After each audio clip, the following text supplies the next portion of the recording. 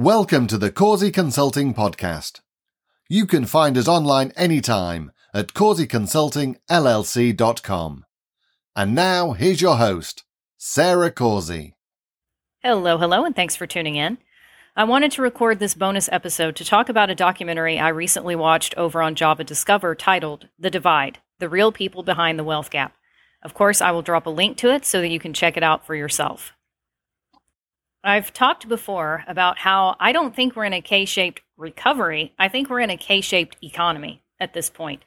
If you're not familiar with what a K-shaped recovery is, I will use some definitions that are fairly handy from the Business Insider.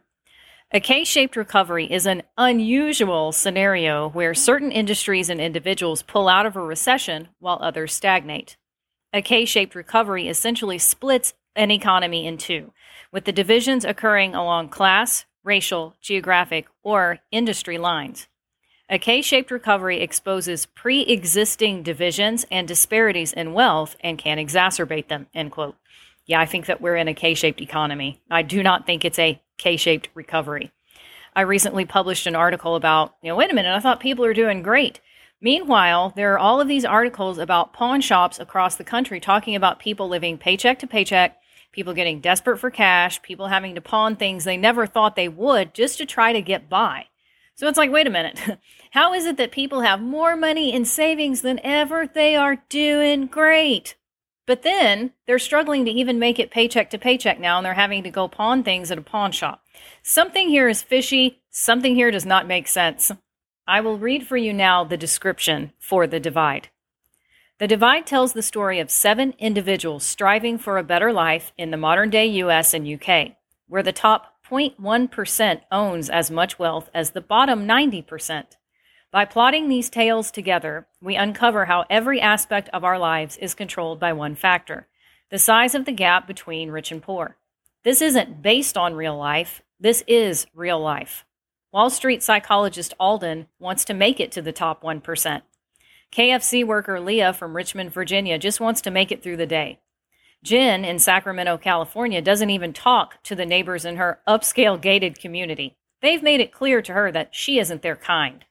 By weaving these stories with news archive from 1979 to the present day, The Divide creates a lyrical, psychological, and tragicomic picture of how economic division creates social division. It serves as both a call to arms and a powerful warning. The film is inspired by the critically acclaimed best-selling book, The Spirit Level by Richard Wilkinson and Kate Pickett, end quote. There was a period of time where Bono was cool.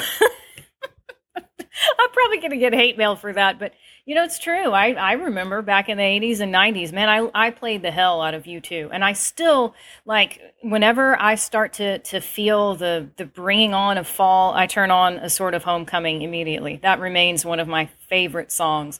But I listened to U2 all through the 80s and 90s. And I remember Bono had this character he would do called McFisto. And there was a routine that he did at one of the concerts where he says something like, "People of the former Soviet Union, I've given you capitalism, so now you can all dream of being as wealthy and glamorous as me." And in watching this documentary, The Divide, I remember thinking about McFisto saying that. Now you can all dream of being as wealthy and glamorous as me. He also said, "To the people of Sarajevo, count your blessings. There are those all over the world who have food, heat, and security, but they're not on TV like you are." There's some great satire in that. And the sad thing is, maybe it's not so satirical after all. So in this documentary, The Divide, the Wall Street psychologist is just working and working and working and working as a tiny office that looks to me like it's about the size of a broom closet. And that's where he spends most of his time. I remember in the documentary, he says something like, if I'm lucky, then I get to go across the street to the diner and I can sit and read the New York Post, and that's my little slice of heaven. I can just be alone. And I thought, wow, that feels pretty intense. And while I myself am against hustle culture, I am a proponent of free will.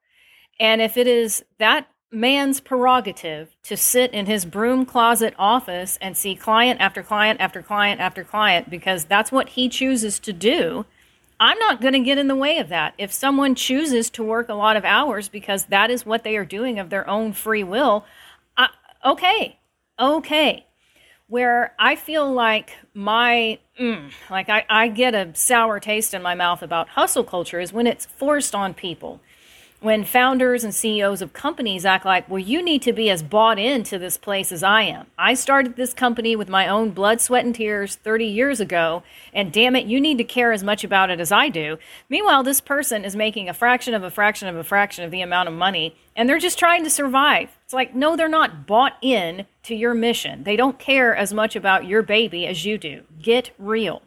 But if someone is an entrepreneur and they say, I do want to work 20 hours a day. I'm on my hustle. I'm on my grind. No one's forcing it upon me. I am doing this out of my own free will. I'm not going to stand in the way of that.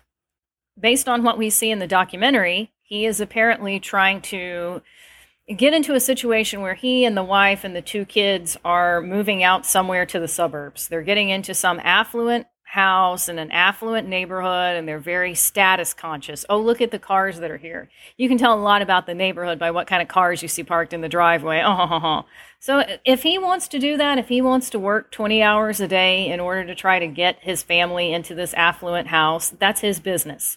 It's not the life that I would want to lead, but it's his choice. It's his life, liberty, and the pursuit of happiness. And if he feels like that's what's going to make him happy, then that's on him.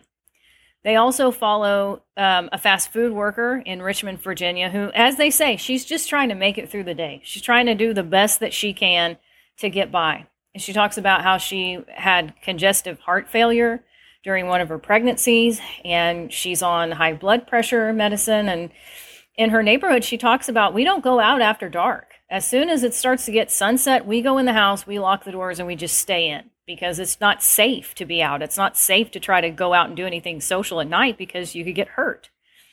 Then you have this other lady who's behind a gated community in Sacramento, and it's never really explicated how they got there. The most that she says in the documentary is, well, it's not like we won the lottery and decided to move to a gated community, but it's never like, she doesn't explain, well, how did they get there? It's as if they're miserable in this gated community, but so it's like, well, why did you go there then? What if you felt like you were going to stick out like a sore thumb, then why did you move in there? What was it that you were trying to do? Were you chasing status? Did it really mean something important to you? Again, the most that we get in the documentary is an explanation of, well, we wanted our kids to be in a good area. School systems matter. But then at the same time, she turns around and says, well, we're probably going to homeschool the kids. So I don't understand. There's some dynamic there. There's something that's not being said. There's something that's not being explained. And when this woman takes her kids, she's pregnant with another child. And when she takes the 2 kids that are out of the womb to the playground, nobody wants to play with them.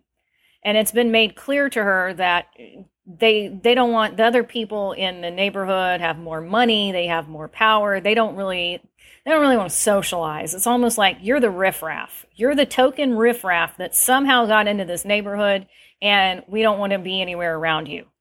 Also in the documentary, there's a part where a second gate is potentially going to be added to this gated community to like separate the haves from the have-nots within this gated community. Like, well, here's the people that we really want in here with their golf carts and their certain kind of dog and their certain kind of vehicles. And, you know, they don't do their own yard work. We want to separate the cream of the crop here from the scumbags that somehow got in. One thing she says in this documentary is that a man like stares at her doing her own yard work and says, nobody rakes their own leaves. And apparently this family is looked down upon in this gated community because they have not yet hired a gardener. Okay. So again, I guess my question is, well, what did you expect? If you move into a gated community full of uptight yuppies, what did you think was going to happen? You know, it just reminds me of that Randy Travis song, Better Class of Losers. I'm getting out of this high-rise penthouse suite where we pretend life's rosy and sweet. I'm going back to the folks that I used to know where everyone is what they seem to be. And these high-class friends that you like to hang around, when they look my way, they're always looking down. So I don't know what these people expected when they moved into a gated community full of uptight yuppies, but I guess they got a good lesson in what that lifestyle is like. I know I sure wouldn't want it. In the UK, they also profile a home healthcare worker, and her schedule is insane. It's like she has to haul ass to get to a stop, and then she'll say, okay, I've only got 20 minutes to get in here, get this elderly person out of the bed, help them put their clothes on, serve them breakfast, try to have something like a meaningful conversation with them, and then I've got to haul ass to the next destination. I mean, it was crazy. That woman probably collapses from sheer exhaustion as soon as she gets home. There was another man in Scotland who was talking about how his mother had died very young, and he felt like he was on the same path due to using alcohol and cigarettes. And he just says, like, I don't feel like I ever really had a chance based on where I was born and the way that I grew up, drinking and smoking. I wish I could have gotten addicted to something like fruits and vegetables or addicted to going to the gym, but unfortunately I got addicted to cigarettes and alcohol. It was a very, very sad situation. So in this documentary, you have an interesting juxtaposition. And I think it really does highlight my argument about the K-shaped economy. You have some people that they're hustling. They're always chasing that next destination, whether it's another house. In fact, the people that were so keen on getting into this gated community only to find out that they were considered to be the riffraff of the community, it shows them going out looking for other houses. So, okay. And then you have the psychologist who, I'm going to sit in this cardboard box sized office and work myself half to death because we've got to get into this status symbol house. We've got to have the status symbol clothing. I've got to look a certain way. And sometimes I let my wife dress me because she knows what brands are best. So you have these people that are always chasing the next thing. In juxtaposition with the guy in Scotland that's just trying to survive. He's just trying to live longer than his mother did. The home healthcare worker that's just trying to get to the next destination and help the next client. The fast food worker that's just trying to get home without getting shot and killed. Be able to sit out on her front porch without worrying about violence. They also profiled a lady somewhere in the South. I think she may have been in Louisiana. But she had owned and operated her own retail store. And then when Walmart came to that community, it really put the kibosh on her store and made it to where she couldn't compete. So she decided to go to work at Walmart. And she talks about the stresses that she faces in that job. So here we have this K-shape of people that it seems no matter what they're trying and how hard they're trying, their situation is just hand to mouth. But then on the other side of it, you have, we want to get out of this yuppie gated community and get into another house. I want to get out of my apartment and get into a house that looks a certain way and it's in a certain school district and we can wear certain clothes. And it's like, where do we go from here? I don't have an answer for that. I really don't. And wouldn't even try to offer a prescription for it. The part in this that absolutely chilled me to the bone was a quote that comes from a former vice president at Deutsche Bank. Anytime that I try to publish anything, whether it's a podcast episode, it's a blog post, something on one of the other platforms where I'm a writer, when I publish anything saying that I have deja vu about the current markets, I feel like we're back in a loop, I feel like we're back in 82, or I feel like we're back in 2007, 2008, I will have at least one troll. And it's usually either a mansplainer, a bot, or some type of paid corporate shill, in my opinion, because I do believe they are out there. I will have one individual who will assure me that we could just never, and the minute that I hear, we could just never, I tune out. You've lost me. You're not, in my opinion, about to make anything resembling a rational argument. Anytime we get into these big sweeping clickbait statements, always, never, everyone, no one, entire generations are lazy, entire generations don't want to work, I tune out because you're being so broad, you're painting in such broad strokes that I'm not going to go there. Come back to me with some data, come back to me with some evidence. And in my mind, sitting back and pompously saying, we could just never have another 2008. That could just never happen again. What planet are you on? And real estate, for whatever reason, seems to be the worst of it. That seems to be where the most mansplainers and bots want to get up on their high horse and tell you, the banks are not giving out junk loans like they did back then. They're being so much more careful. We could just never have another housing market collapse. And it's like, I don't know if you believe that, I don't know if you're being paid to put that message out. I don't know if you're a piece of AI that's just being programmed to put that message out by some fat cat. I don't know who you are. But if you're an actual flesh and blood human being with finances, I hope you don't believe that, because you could get yourself into a world of hurt thinking like that. And I hope other people who are perhaps more impressionable won't believe it either, because they could get themselves into a world of hurt. Like, you lose me anytime we get it. We could just never. So this VP, this former VP, I should say, from Deutsche Bank, recalls a conversation about the bailouts. You know, those of us who were alive and well back then, we remember when we were asked to bail out these industries that were too big to fail. They were just too important.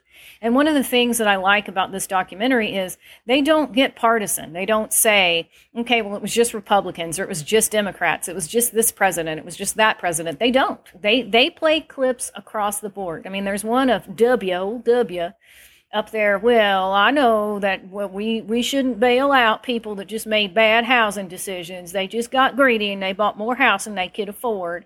But then you also have, you know, Democrats up there saying, well, you know, and normally I understand we wouldn't ask, we wouldn't come to you hat in hand and ask the American taxpayer to do this. It's just that these industries are just so important and we can't just let them fail. And it's like, yes, you can. If we had anything that was truly resembling a free market economy, then you wouldn't have collusion between corporate America and the politicians. You wouldn't have corporate America going to the politicians, going to the government saying, hey there, old buddy, old pal, can you give us some of that taxpayer money and bail us out of this little sitch we got ourselves into? Thank you kindly. That wouldn't be going on. So I'm politically agnostic on this podcast, so draw your own conclusions about why that's allowed to go on. So this former VP is talking to her boss, saying, you know, is the public ever going to forgive us for what's happened here? Are they ever going to forgive us for these bailouts that we took from them? And her boss allegedly said to her, well, here's the thing. The public always forgets. The public forgot after the savings and loan crisis. The public forgot after long-term capital management blew up. The public always forgets, so they'll forget again, and we'll move on. Things will go back to normal, so don't worry about it. Now, as I said, whenever we get into the big sweeping statements of everyone and no one, always and never, I start to check out. So I'm not going to sit here and say that I think everyone forgets. Everyone goes back into a state of ignorance is bliss. That's not true. I would say a lot of people forget. A lot of people just sweep it under the rug and keep moving on, and they get into the, well, we could just never happen again. Well, of course it could. It could be happening again right now. Who are we going to be asked to bail out in this ugly ball of wax? Will it be crypto? Will it be banks again? Will it be the housing market? I don't know. I have no idea, but I would not be at all surprised if we don't get another, you know, hey, we're coming to you with our hats in our hands, asking y'all for a bailout. Bump, bump. That could happen. I definitely think that we're going to see some big shakeups in the housing market. Now, as I've said before, I'm not an economist, a professional financial advisor or planner. I'm not a billionaire or hedge fund manager, not an all-seeing oracle. I cannot give you advice, and I am not giving you advice. I'm just sitting here opining for your entertainment only. And I definitely think that we will see some major poo-poo hitting the fan in the housing market. I don't see any way around that. And these people that want to act like, oh, well, we just never have another 2008, I don't feel that confident. I don't feel like that's the case. I feel like we could have yet again another poo-poo storm of epic proportions where people got into the fever pitch of FOMO. They bought at an inopportune time. They saw the low interest rate, but they didn't necessarily see all the things that were wrong with the house that they bought. Whether it's in a crime-infested neighborhood, whether the whole house is a lemon and everything needs to be fixed and they can't afford it. A lot of these people also got in based on their ability to make the monthly payment. Hello, that's part of how it works. So what happens if one of the people in the household gets laid off? What happens if both individuals in the household get laid off? There's a lot of things that could go wrong and cause the wheels to come flying off the whole vehicle. I mean, speaking of vehicles, auto loans, there's more defaults happening on those. I feel like there's this whole entanglement of things that could potentially go wrong. And I'm not sitting here trying to sound like an Eeyore or a gloom and doomer. Really, what I want to do is to just pull the curtain back a little bit and say, hey, are you prepared? Do you have a job loss survival plan? Are you living beneath your means? Did you go out in the midst of FOMO last summer and buy a place that was more house than you could afford? Or did you waive a home inspection and get stuck with a limit? Is it a house now where, the plumbing is shot and the HVAC is shot and the electrical needs to be redone, and you're sitting there like, what in the F did we do? Did you move into a yuppie gated community and suddenly get surprised that you were with uptight yuppies? Sorry, I know it probably sounds like I'm lambasting those people, but I don't understand. It's like, what did you expect was going to happen? That's the part that I don't get. This is also why I have said repetitively, by the time the general public wakes up, in my opinion, you have waited too late. You've waited too late to rough out a job loss survival plan. I mean, let's look at it this way. If you're part of a mass layoff, if you already have a game plan, you know who that first phone call is going to be, you have a little bit of money put back, you have a plan roughed out, you're automatically going to be in better shape than somebody who had their head in the clouds like, oh, I had no idea that a layoff was even possible. Labor shortage, job market hot. You know what I mean? Like, you've at least gotten your mind in a place where you can cope with this reality and you can try like hell to get hired again at another company, get some money coming in, etc. If we have a food and water shortage, if you've put some back to help yourself and your family get through, you're in better shape than someone who doesn't have anything at all. Unfortunately, I think the boss in this situation is correct. Not everybody in the public, but I think a lot of people in the public forget.